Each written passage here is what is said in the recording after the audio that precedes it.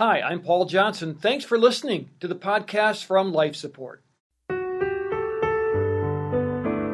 My son with schizophrenia, who has given me permission to always talk about his story if it can help anybody else, he decompensates and goes into a period of psychosis where he is seeing and hearing things that are not actually real, but they're just as real to him as I am.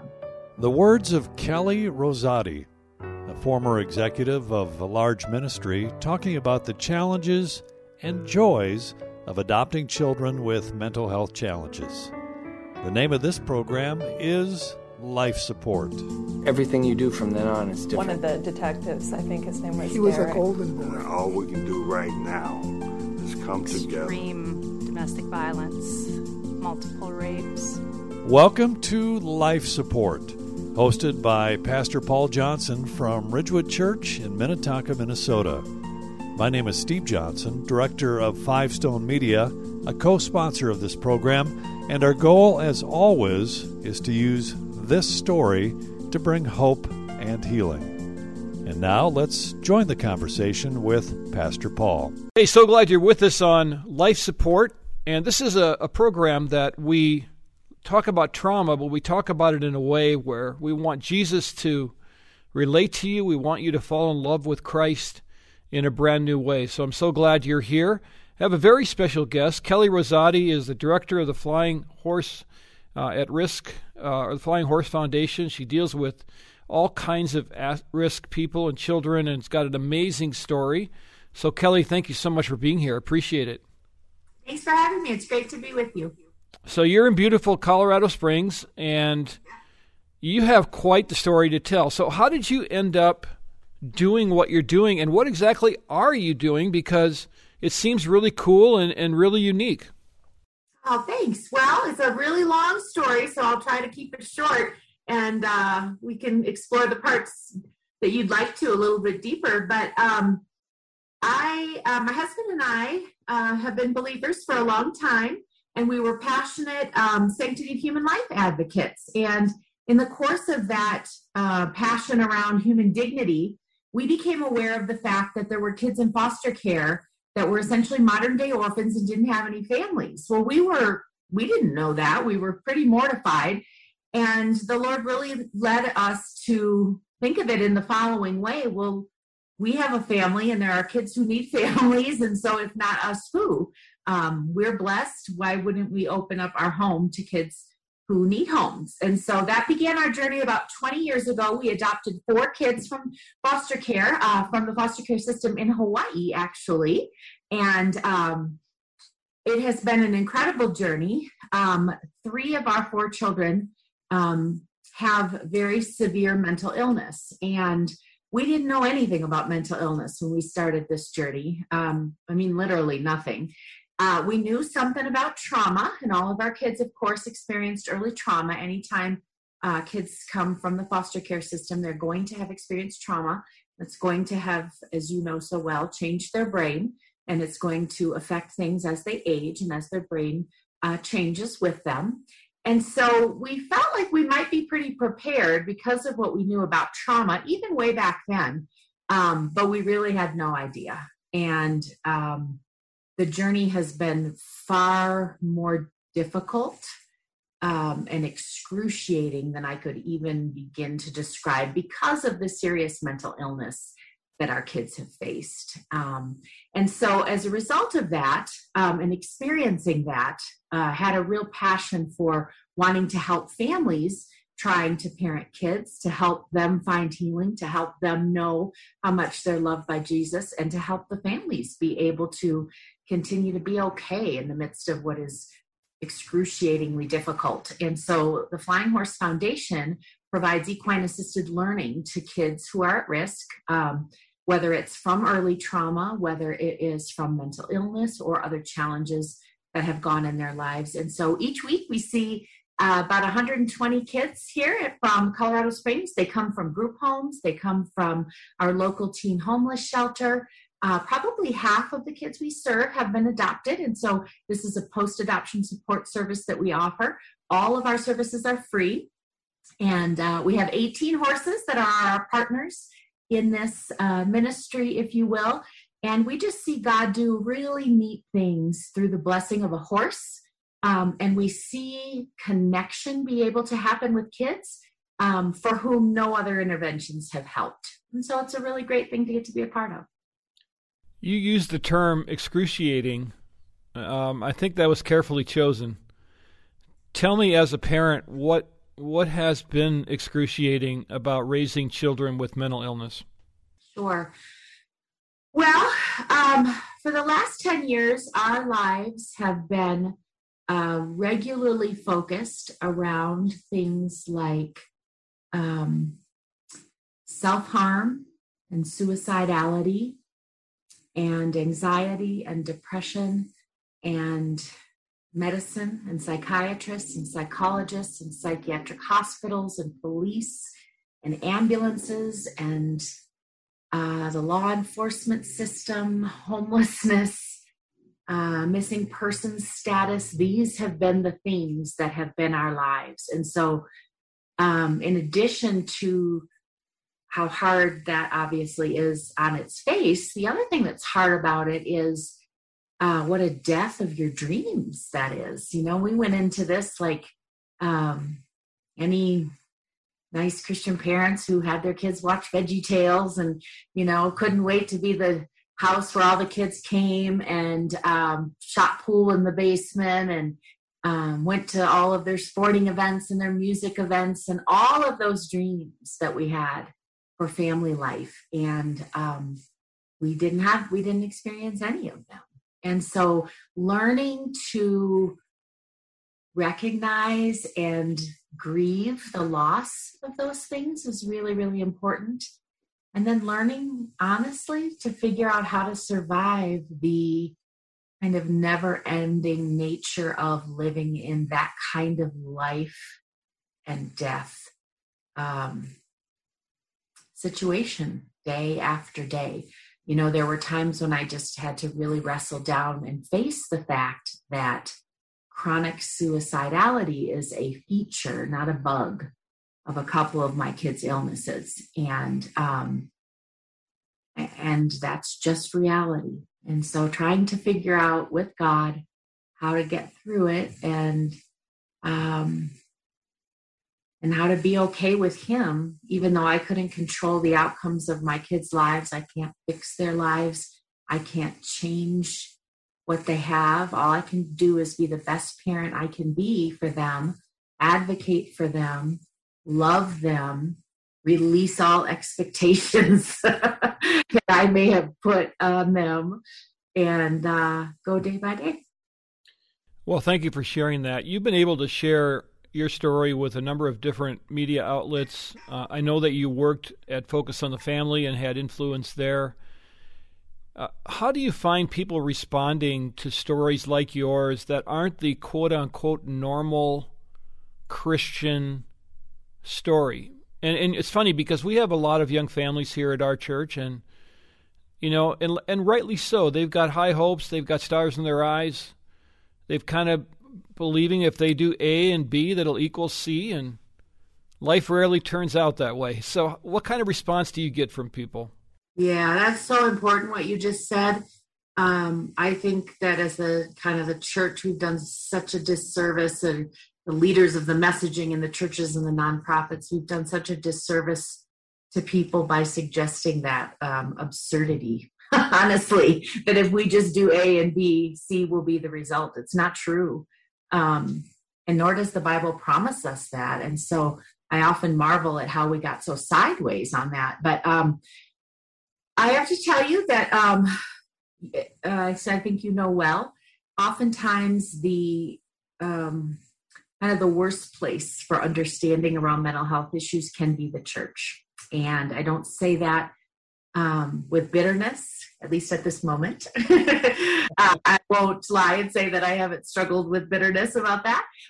But there's this kind of attitude that, well, if you just pray hard enough and get right with God and read your Bible enough, you're not going to have mental health issues and this is going to go away. And the reality is that's just not true. And it's, really destructive to tell people that, to tell people who are at their most vulnerable and who are living with a kind of suffering that most of us could never conceive of, to kind of put that heaviness on them as if somehow this is their fault, and if they just got to it with God, everything would be better. So that's a pretty difficult initial barrier, I would say, in trying to deal with the faith community in mental health.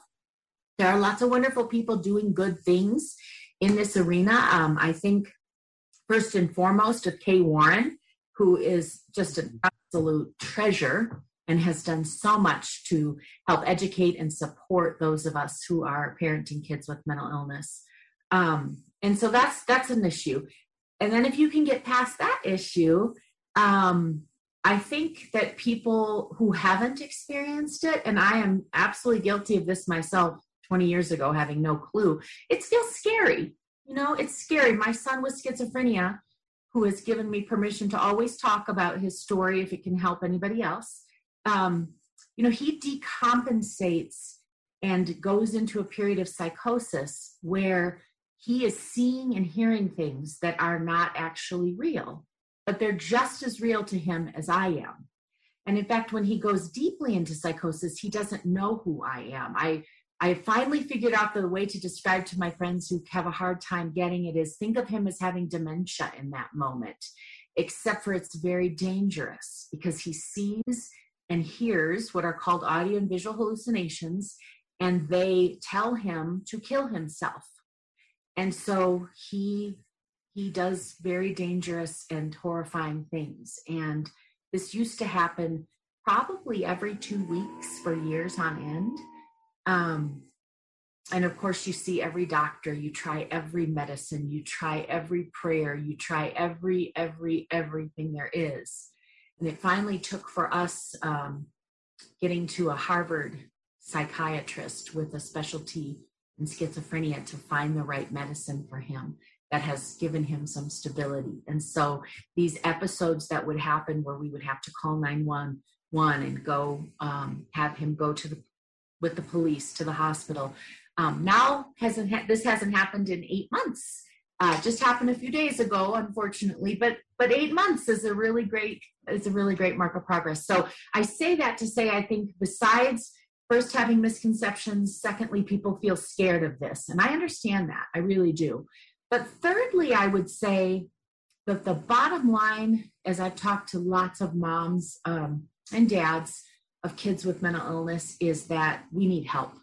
And we need tangible, practical support. And so unless you're in a church environment where people are willing to be really inconvenienced, if their own schedules for their youth activities and sports and music and restaurants and movies and all of that can't be inconvenienced, then there will not be help forthcoming. And so we see a lot of disillusionment among parents who have been faithful followers of Jesus for so long and who can't understand why the people in their churches will not help them. We'll be back to the conversation with Paul and Kelly in just a moment.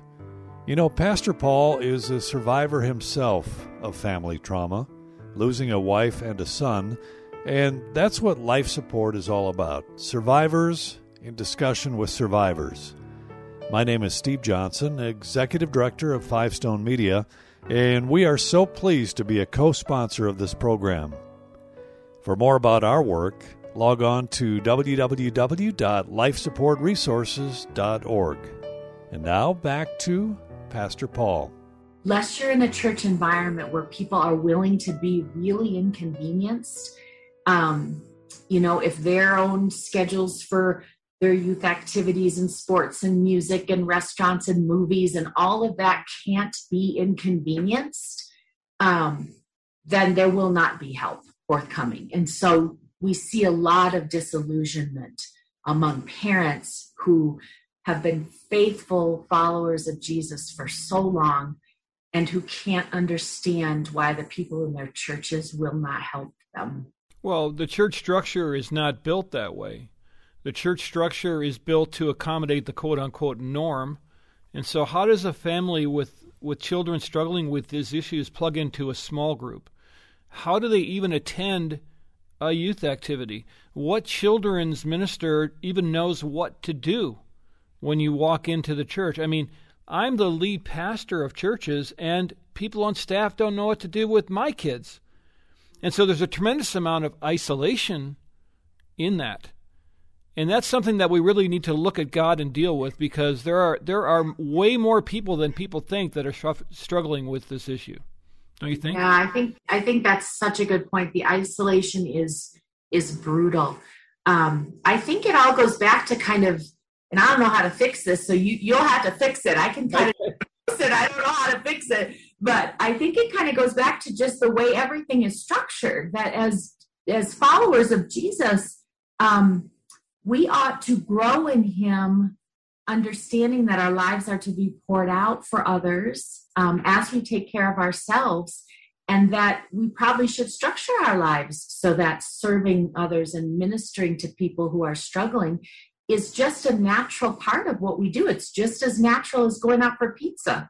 It's just as natural as spending, 10 hours a week watching your kid play baseball or whatever it is. I'm not saying those things are bad. They're not bad. But when your life is so full of them that you can never look around to see all of the suffering people, we're just talking about one issue, mental illness. We could talk about drug addiction and homelessness and orphan care, kids in foster. I mean, there's so many needs. And I think that we as believers have been called to look around and be utilized by God to love and to serve those who are suffering around us. But if our lives are so full that we have no time for that, I think that's part of the problem. Like I said, I don't really know what the solution is. People used to say to me all the time as I had this conversation around it with adoptive families. So parents who have kids who've gone through trauma, maybe they don't have bipolar disorder or schizophrenia like my kids have, but their kids are really struggling because of what they went through before they came home. And people used to say to me from churches, pastors and others might say, well, it's because all those people are too prideful and they won't say they need help. Okay, I think there's probably a little bit of kernel of that in the beginning, right? And then when you live this life, it just so lays you out. You get way past that real fast. Yeah. And so we then would have families begging their churches, simple things. Can you drive my kids around? Because they all have psychiatrists and psychologists and medical appointments and IEP appointments at the school. And I got multiples of these. So could you help drive them around? Could you bring some food? Could you give gift cards? Could you actually come and spend some time at my house so I could shut my room and go into my room for 1 hour? Those things are things that everybody can do. And they're not hard, but they do take commitment and they do take time and a heart to say, I know you are struggling and suffering, and I just want to be there for you. And so those are things we could do. But I have to admit that I'm no longer naive in my optimism about how easily that can be accomplished. I used to think this is the easiest nut to crack in the world. We take an adoptive family or a family with kids with mental illness, and you have churches full of small groups. If a small group would come around one family, so no one person got burnt out from being a helper, but you had a whole group of people to kind of sponsor this struggling family. Oh my goodness, that would revolutionize things. So I thought that's what we'll do. We'll just tell everybody to do that. And I thought it would work. And it didn't really work. So I still have hopes for it, but it's very difficult. It's Jesus is really the answer to this, and he knows what the answer is. He knows how to guide us forward, at least. I'm not sure that this side of heaven we're ever going to arrive at nirvana, but I'm with you on your struggle. What has Jesus taught you through this suffering? Really is what it is. I don't know if there's a better word for it. Yeah. I love that question because he really has taught me some things. First of all, I would say one of the most important things I feel like he taught me is that the way through this, not just to survive, but even to be happy in my heart with him as I walk with him, is acceptance and gratitude.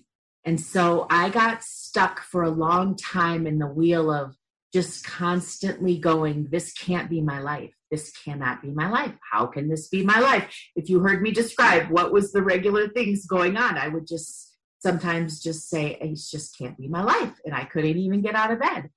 And really coming to the notion of acceptance was a tremendous blessing for me. It just took a big weight off.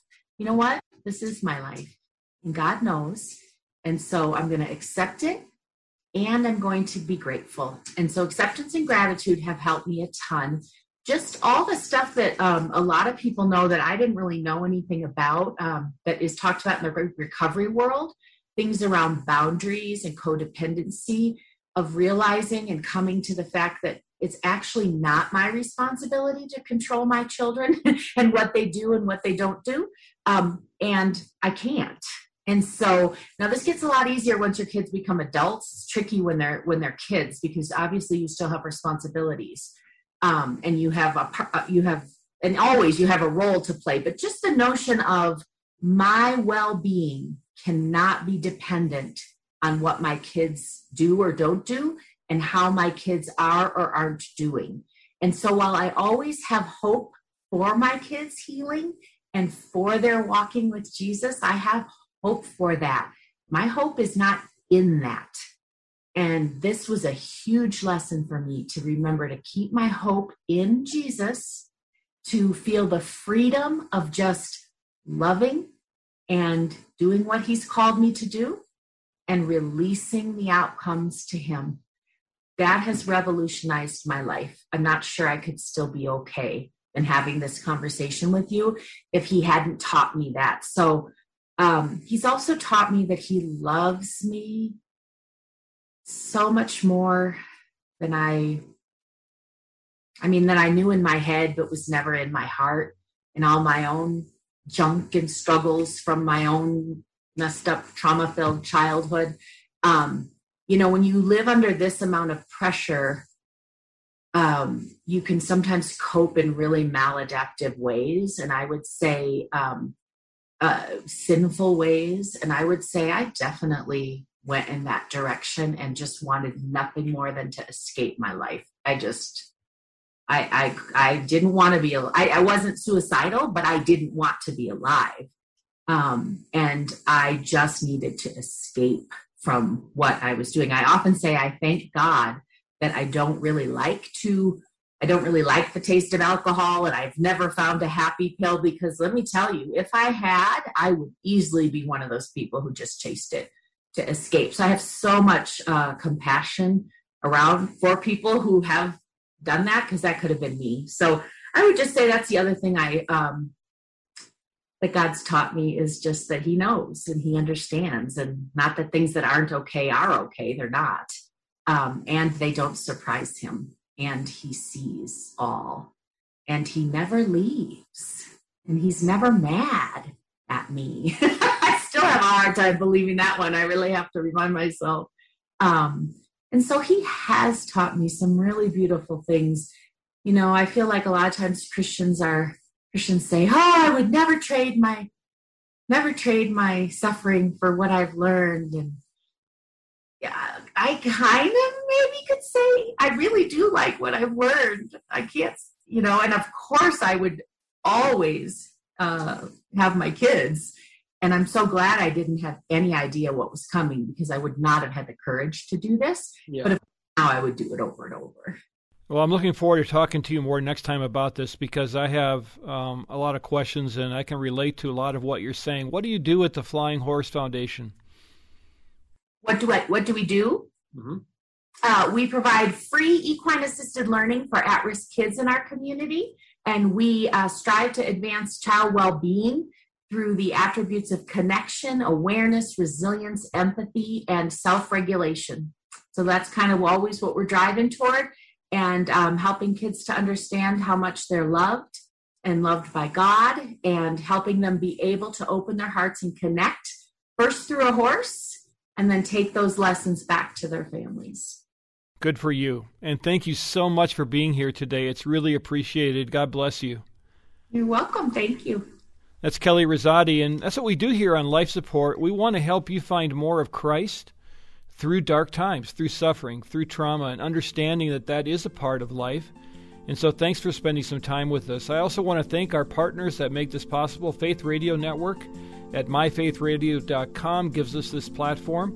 You can see a video version of this podcast at Five Stone Media, and that's fivestonemedia.com. They also have curriculum there for you to access and videos regarding how to help your people in the church to get through this as well.